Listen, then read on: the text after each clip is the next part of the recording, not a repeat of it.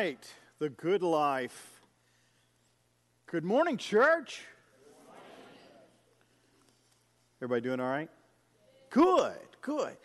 Well, we continue in our series today with the good life, and we're raising some important questions related to that. And our focus scripture today and this series is where Jesus says, as it's recorded in John 10:10, I came that you might have life and have it more abundantly, in a fuller way, in a richer way, that you might have a quality of life, not only eternal life and quantity, but quality. And one of the things we know is, even as followers of Jesus, that when we say the good life, we don't believe that it's some magical saying. We realize that bad things can happen in our lives. And as we head into 16, we recognize that life is not devoid of pain and suffering and sorrow. And so maybe the bigger question is, how do we make good on living our lives the best we can for Christ in the face of these challenges? Because we know we're not exempt from challenges. We don't get protected from that. And so how do we step into life in a richer way?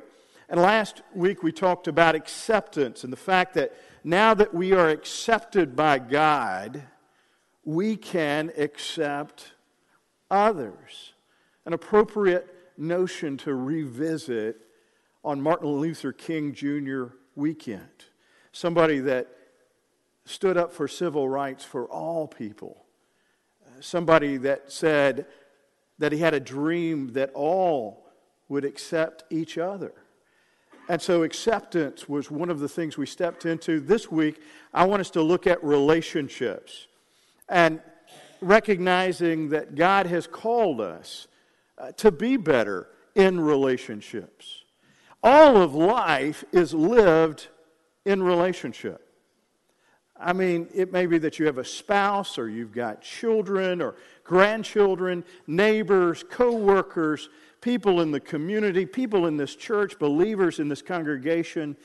God has designed us all to live in community, to relate to other human beings as best we can. And when you get imperfect people together, no matter what you're talking about, whether family or the workplace or the church, you're going to have conflict. Conflict is not necessarily bad, it just happens, and how you move through that is critical. There was an older couple, they had been married 50 years. They hit that golden anniversary. And in that small town paper, the interviewer was asking the husband, how is it that you all were able to sustain that relationship?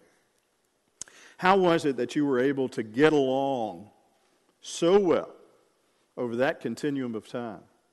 He said it all started on the honeymoon. We went to the Grand Canyon and we were riding pack mules down, descending into the canyon. And she had a mule that would stumble. And she said that was once. And it was not responding to command. She gave a certain command. It wouldn't submit to her command. And she said, that's twice. The mule stumbled the third time, and she pulled out a pistol, got off of the mule, and shot it. And I said, why in the world did you do that? That's the craziest thing I've ever seen. Why in the world did you do that? And she said, that's once. How we deal with conflict matters. And conflict is a part of life. Cain killed his brother Abel. Jacob had sibling rivalry with Esau. Joseph was despised by his brothers. That's just siblings. Saul was jealous of David. Paul could not get along with John Mark. There are two women in Philippians that Paul says in this love letter to the church at Philippi, can you not get along with each other? We live with broken relationships. I like to equate it to a broken link. You know how the metaphor of a computer, and you click on an icon, you click on a picture, you click on a word, and it takes you to a link, right? Sometimes that's successful, but sometimes it comes up that it's a dated one, and there's no content there. The server's down. Or maybe there's distorted images. Or maybe it brings up a video that's fuzzy. Or maybe the browser says, no page to be found. And what I'd like for us to do is look at how we can reconnect those links. Because they become jumbled and distorted and disconnected. That being relationships. And so we come to this text that's an important one, and I'd like for us to read it. And it's Matthew 5, verse 21 through 26. And if you have your cell phone, smartphone, you can look it up on a Bible app, or if you've got an iPad or your Bible. Matthew 5, verse 21 and following. This is Jesus, and Jesus is writing, or speaking, and it's being recorded in what is known as the Sermon on the Mount. You have heard that it was said to the people long ago, you shall not murder, and anyone who murders will be subject to judgment. But I tell you, anyone who is angry with a brother or sister will be subject to judgment. Again, anyone who says to a brother or sister, Raka, is answerable to the court. And anyone who says, you fool, will be in danger of the fire of hell. Therefore, if you're offering your gift at the altar, there remember that your brother or sister has something against you. Leave your gift there in front of the altar. Go first and be reconciled, and then come and offer your gift. Settle matters quickly with your adversary who is taking you to court. Do it while you are still together on the way, and your adversary may hand you over to the judge, and the judge may hand you over to the officer, and you may be thrown into prison. Truly, I tell you, you will not get out until you paid the last penny. This is at the front end of the Sermon on the Mount. And Jesus is preaching this sermon on a mountain, and there are those that are listening. And those that are listening are aware of the law. That's why he says, you've heard it said. Those who commit murder, those who have murderous hands, will be penalized. But I say to you,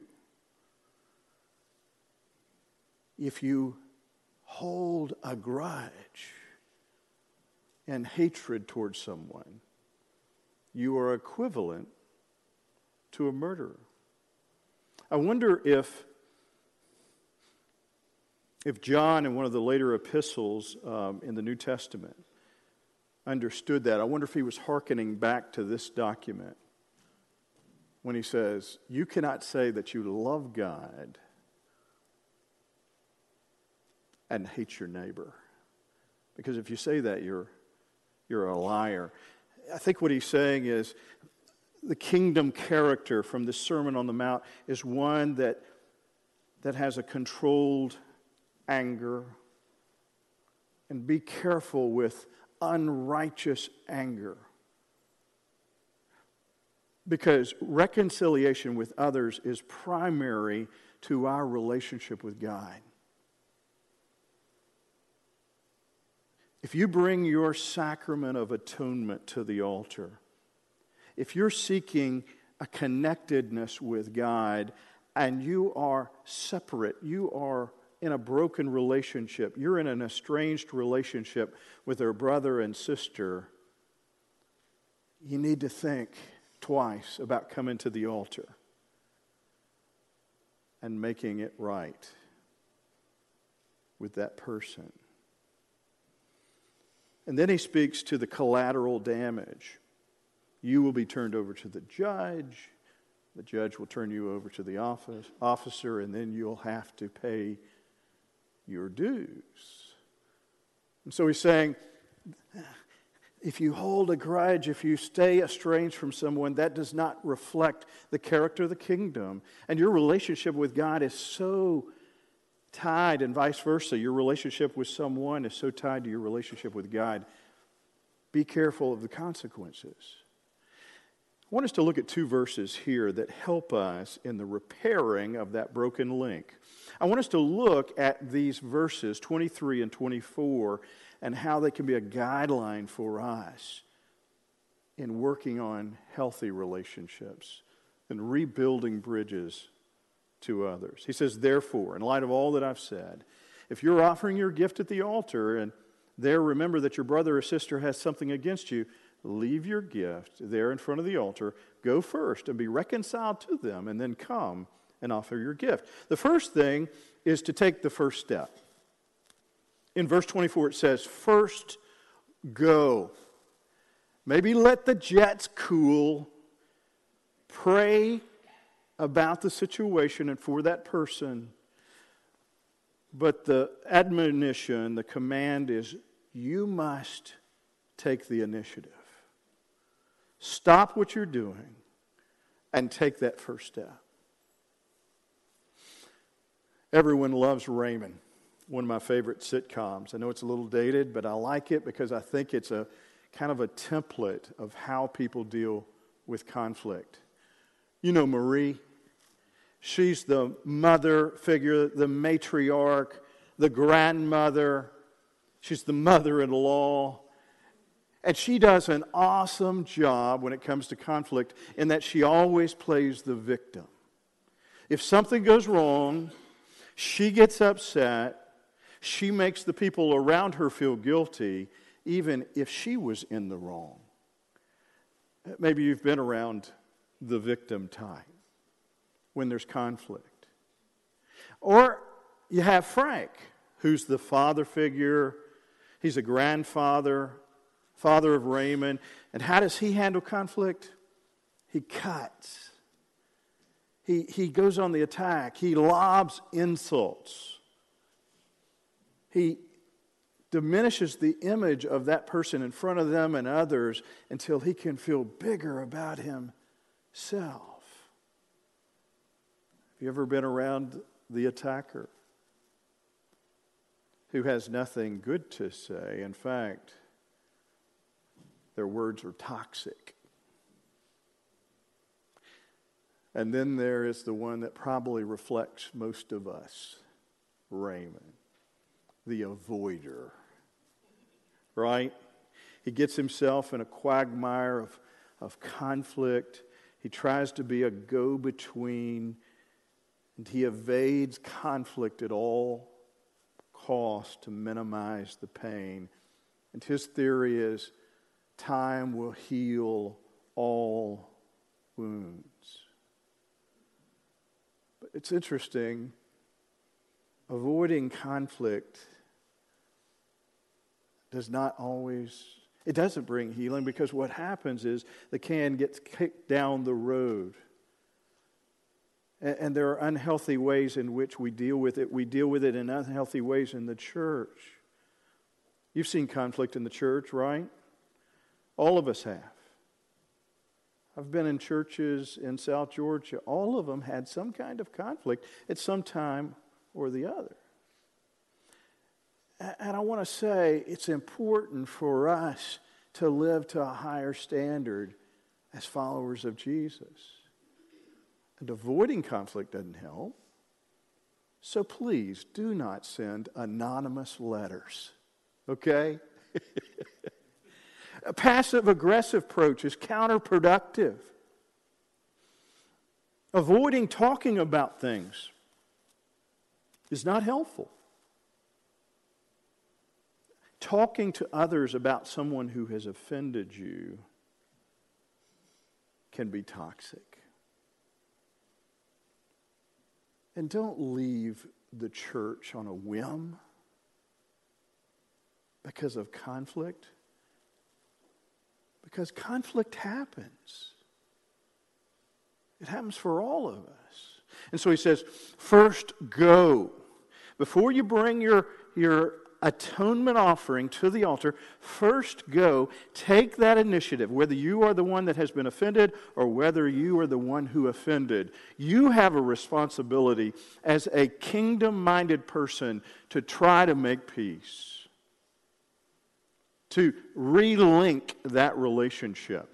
And the other is attempt to reconcile. He says, leave immediately and go to this friend and make things right. The message says this, then and only then come back and work things out with God.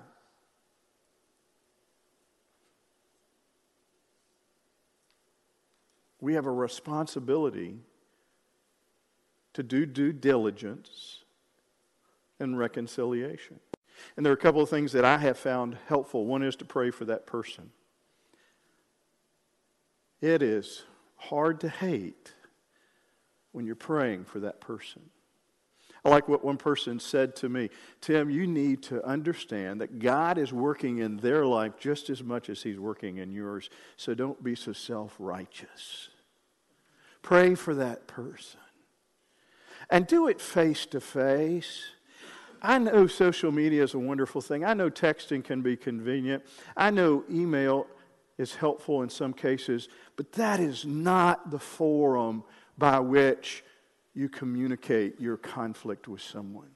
In fact, there's too much for interpretation, but the other is you escape what really needs to happen. A face-to-face, electronic, technologically devised way of communicating. But you go to that person, you make them human, and they make you human when you're willing to be face to face. Find someone that you mutually respect. Both parties respect. Get them to ask questions. I have found that asking questions brings clarification versus accusation.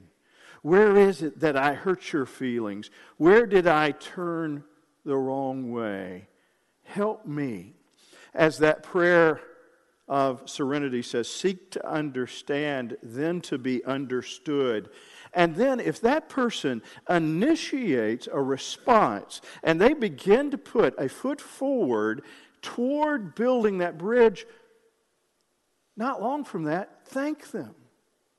Say, I want to thank you for allowing me to re-enter your life and to make things right.